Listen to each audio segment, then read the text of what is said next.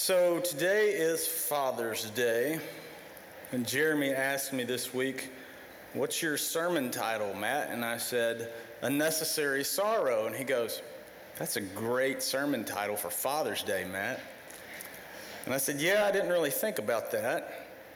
But then again, I think it goes perfectly. I think it goes wonderfully, and I think it is very necessary for what we're going to be talking about in regards to Father's Day and the role of a father in the family and the responsibility that each one of us have for the sake of one another and for the sake of those that we are trying to reach with the gospel of Jesus Christ. So this week, we're going to be looking at a passage of Scripture that comes out of 2 Corinthians. Each morning I get a verse for the day, and a few weeks ago this verse came through, and usually I read them and I think about it and I delete it, and I'll think about it a few more times throughout the week. But when I got this particular verse, it just kind of stuck with me. And I made a mental note. I was like, I need to research this verse a little bit. I like what this verse is saying, but it's really heavy. And it's out of 2 Corinthians chapter 7. It's verse 6. I'll read it real quick, and then we'll go back and we'll read the entire chapter. It's verse 7. It says, "His presence was a joy, but so was the news that he brought of the encouragement he received from you. When he told us how much you longed to see me and how sorry you are for what happened and how loyal you are to me, I was filled with joy." So when Paul is writing this letter to the church at Corinth, Paul does something that we really don't see in a lot of his letters. When Paul writes a letter to a church, he's very personal with it. He's very straight up with it. He is very to the point of what he is trying to make. But rarely ever does Paul bring himself into the mix in explaining where he is at in regards to addressing the people. He is always very good at saying, I'm writing you this because you need to know it. And this is something that you need to hear. This is something that I've learned. But in this passage of Scripture, Paul opens up his personality. And he talks about there was a deeper inset, almost fear, when he first reached out to the Corinthians. And now he's telling them that. He's saying, what I had to write to you beforehand, it scared me to death. Because the words that I had to say to you, I knew that you could take them and you could be offended, you could be upset, you could be mad, you could actually shut me out. So understand, when I wrote you that letter, I was terrified. I was torn up on the things that I knew that you needed to hear, but the way that you have responded is something that gives me hope and encouragement. So if you have your Bible, turn with me, and we're going to read 2 Corinthians chapter 7, verse 1 through 11. "Because we have these promises, dear friends, let us cleanse ourselves from everything that can defile our body or our spirit, and let us work toward complete holiness because we fear God. Please open your heart to us. We have not done wrong to anyone, nor have we led anyone astray, nor taken advantage of anyone. I'm not saying this to condemn you. I said before that you are in our hearts and that we live or die together with you. I have the highest confidence in you, and I take great pride in you. You have greatly encouraged me, and you have made me happy despite all of our troubles. And when we arrived in Macedonia, there was no rest for us.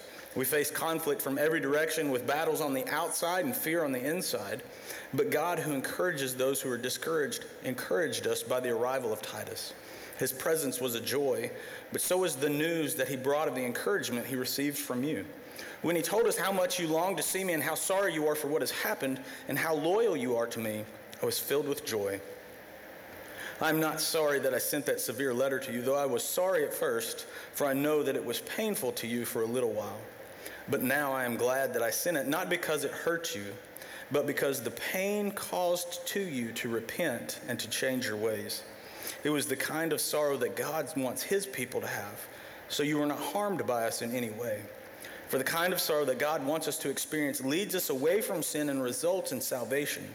There's no regret for that kind of sorrow, but worldly sorrow, which lacks repentance, results in spiritual death.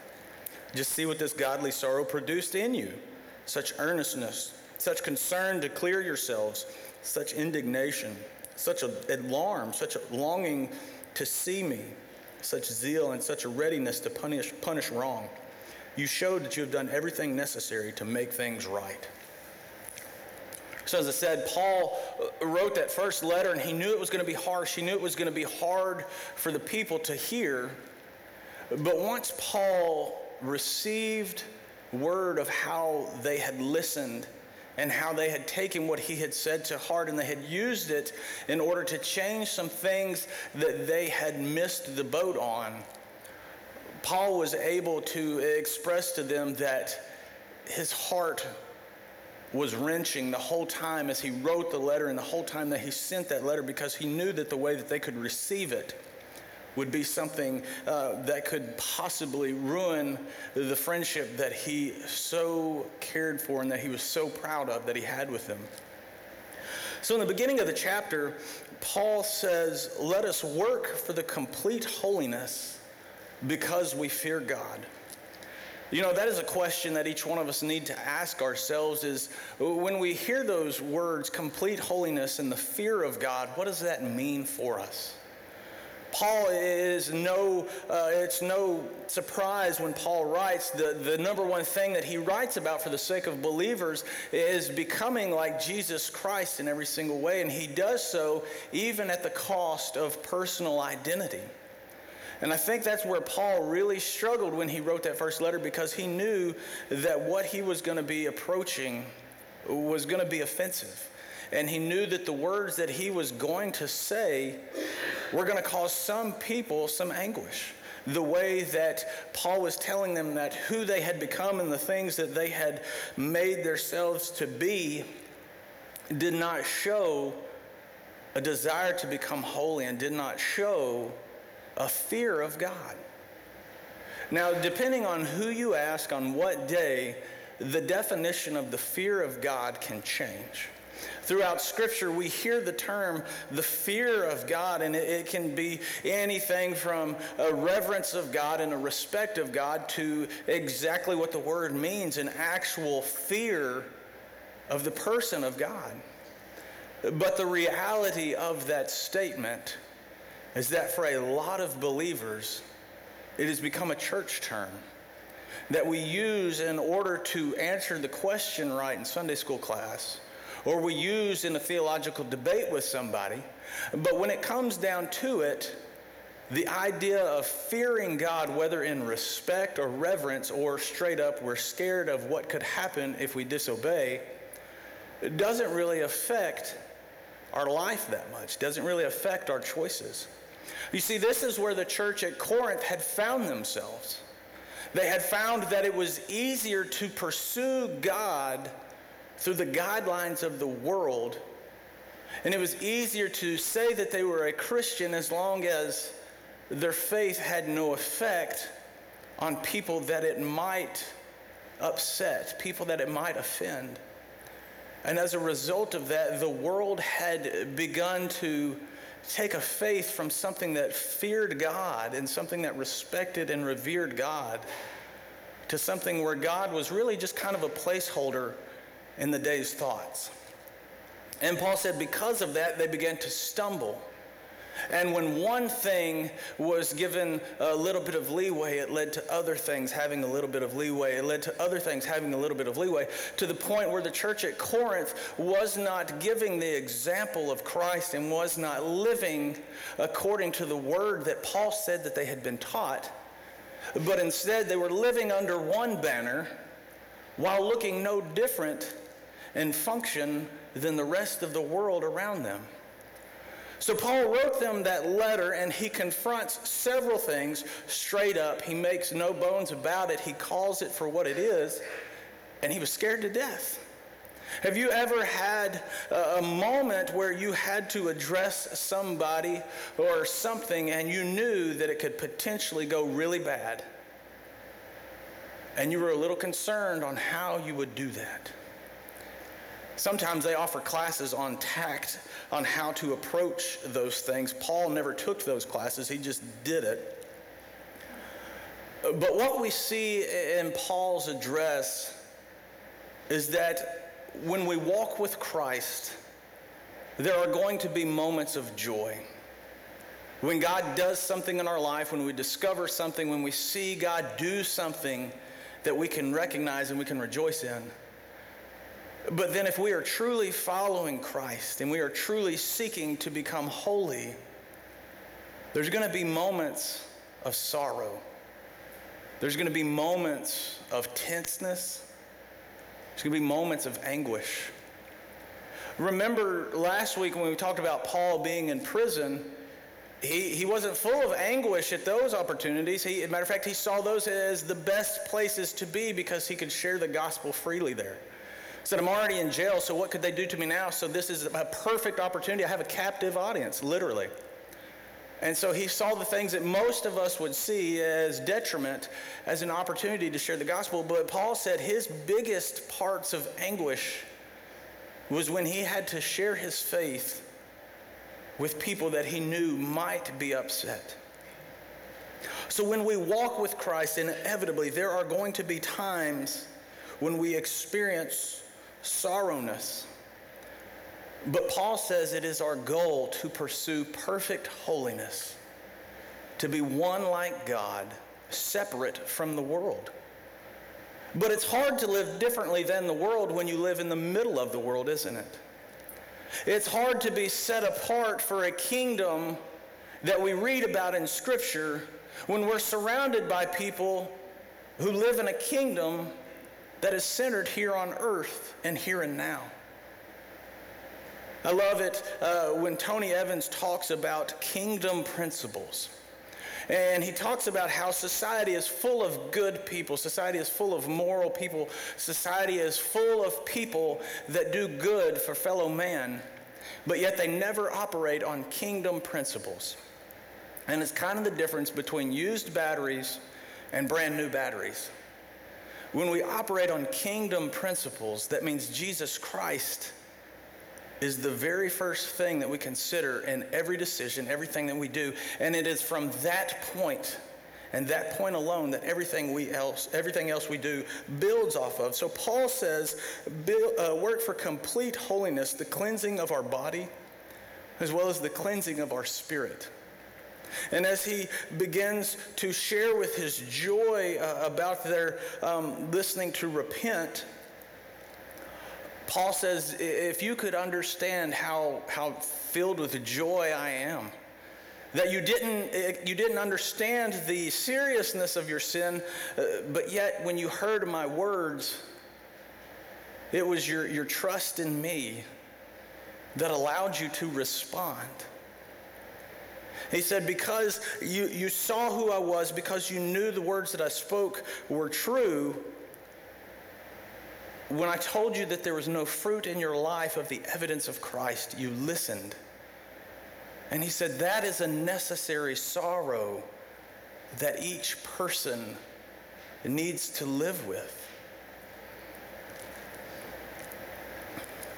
I believe it was A.W. Tozer who made the statement. He said that perfection is not the sign of a perfect Christian, but it is the brokenness over sin that reveals a life that has been changed. There's nobody in this room today that is perfect. There's nobody in this room today that has followed the Word of God so closely and so perfectly that we can stand as protectors and defenders of what God has told us.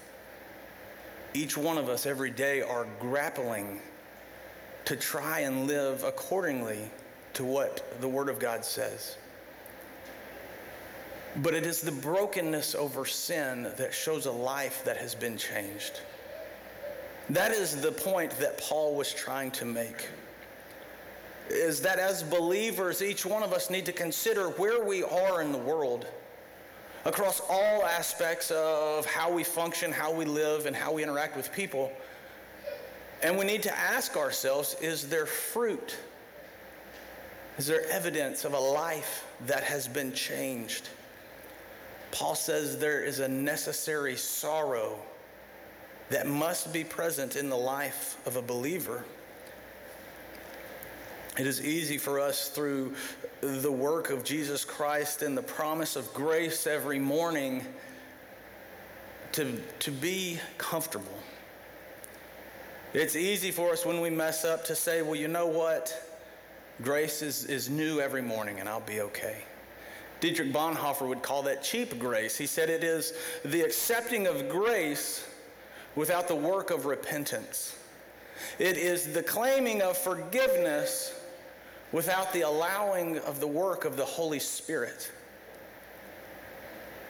That's where Paul was confronting the church at, is that they were living in the idea of cheap grace, that they claimed the love of Christ and therefore they had a permission to get away with a little bit more than what somebody who feared God would rightfully get away with.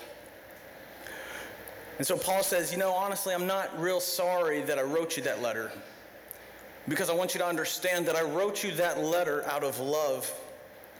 And even the most difficult part of scriptures that we read comes from the love of Jesus Christ, because his job was to redeem what sin had stolen. And his job was to restore the life that death had laid claim to.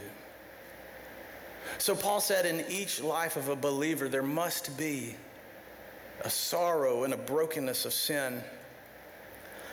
And he said, but there was a pain within you that caused you to repent and to change your ways. It's the kind of sorrow that God wants his people to have. He said, so in reality, it was tough to hear, but you weren't harmed in any way. And then listen to this in verse 10. It says, for the kind of sorrow that God wants us to experience leads us away from sin and results in salvation. There can be no regret for that kind of sorrow. But worldly sorrow, which lacks repentance, results in spiritual death. Did you know that there's a difference in the sorrow according to Scripture and the brokenness that Scripture says we are to experience versus the way that the world says we're to be sorrowful? The world's definition of sorrow is more of an emotional output. It's more of something that can be seen in the moment, but it's not something that changes the outcome. And Paul says, as believers, that is what we need to be careful of. It's that when we hear a strong word, we react emotionally. We react because the words were tough to accept. The words were hard to hear. And so in that setting, we break down and we hear those words and we struggle with them.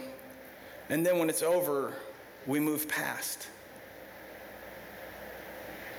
But the sorrow that comes from God, a person who is operating on kingdom principles, a person who is allowing Jesus Christ to be their influence and their point of foundation, when they hear something that confronts them, that convicts them, they hear those words, no matter how tough they may be, no matter how hard they may be to ingest, and then they work to allow the Holy Spirit to change.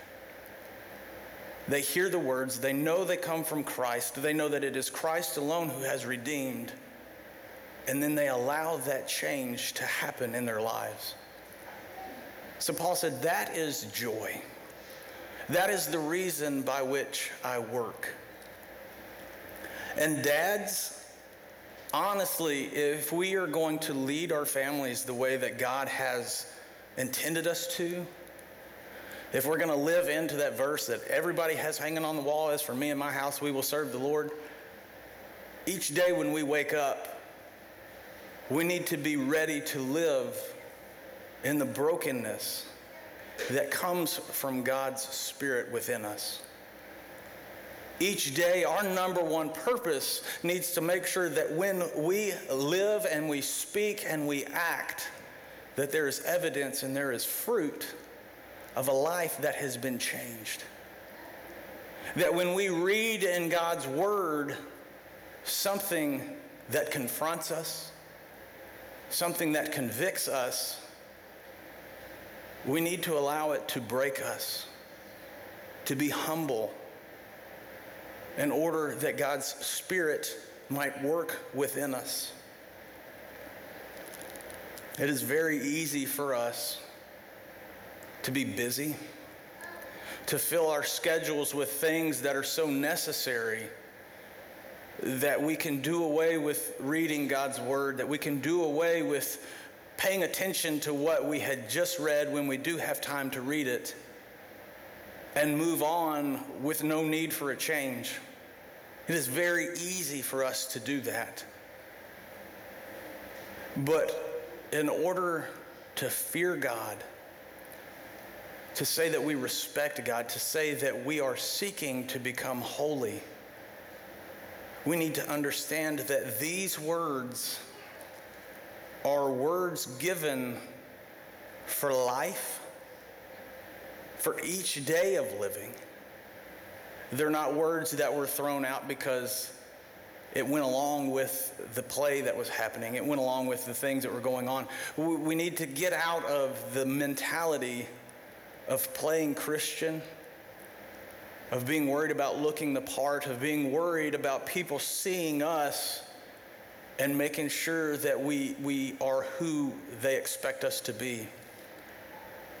But we need to be people who operate under the brokenness where God has confronted the things in our lives that don't fear God. And from there, we need to allow God's Spirit to remold us and to remake us into who we are. Because Paul said that worldly sorrow, which lacks repentance, we read something in God's word and we go, that's good, and then we don't allow it to change us. He said it leads to spiritual death, to separation from God. None of us want that, do we? We don't want to be separated from God. So as Paul's telling the church in Corinth here to be careful. And he said, godly sorrow produces things in you such as earnestness, a diligence to be a better Christian. Anybody in here ever said, I want to be a better Christian? Every single stinking day. It is the brokenness of God that leads you to that earnestness to know Jesus Christ better. It is the brokenness of God that allows you to have a desire to clear yourselves. That pursuit of pure and complete holiness. That the things that are within us that are not of God would be pushed away, would be no more. But the sorrow that the world gives is shame and regret, acceptance for the sake of not ruffling feathers, anxiety, shyness. Do you know one of the worst things that we could ever do with our faith is absolutely nothing? One of the worst things that we can accomplish in our life of believers is never tell somebody about what Jesus Christ has done in our life. I'm convinced that if Jesus Christ has actually done something in our life, then we will have no other option than to tell somebody.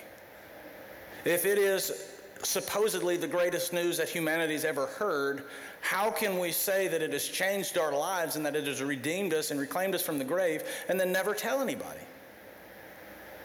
How can we allow it to be a placeholder in our conversation in our week, but not let it be the foundation by which all of our life is built off of for the rest of the whole week? It begins with a necessary sorrow, realizing our brokenness, our failure to fear God, our failure to pursue complete holiness.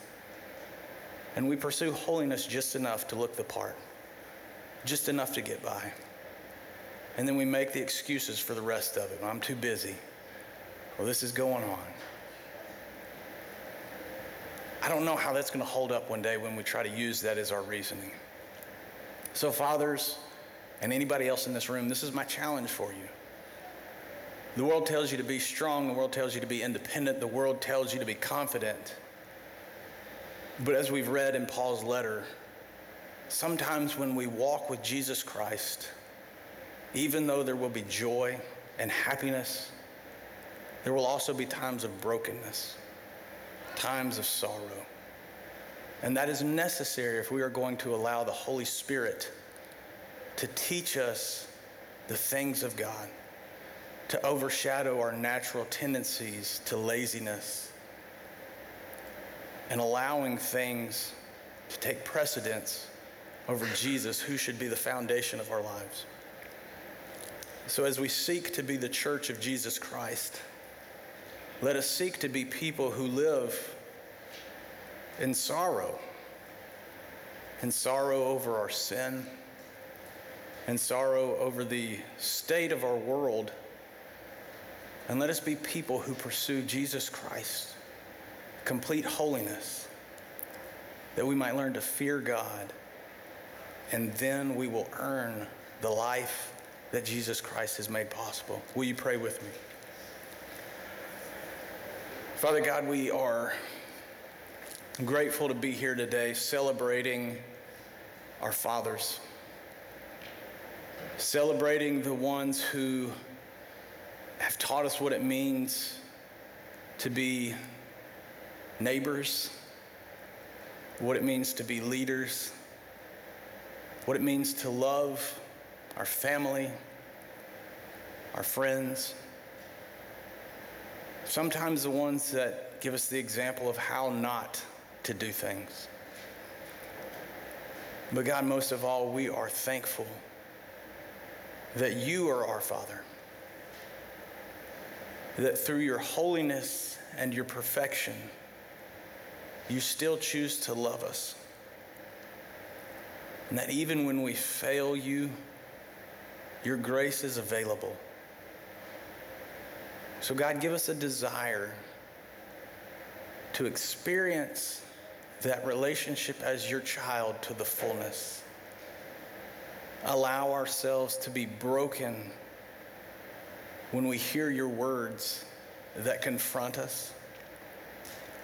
When we hear words that bring shame about within us because we know we are not living as you have called us to live, that bond with you as our Father would lead us to repentance. God, as your people, let our goal be to pursue holiness, to share the gospel of Jesus Christ, which brings hope and restoration and redemption. God, don't let us waste our time with anything else set as our priority or our purpose. Thank you for this day. We give you all the praise, and we rejoice in the name of your Son, Jesus Christ. Amen.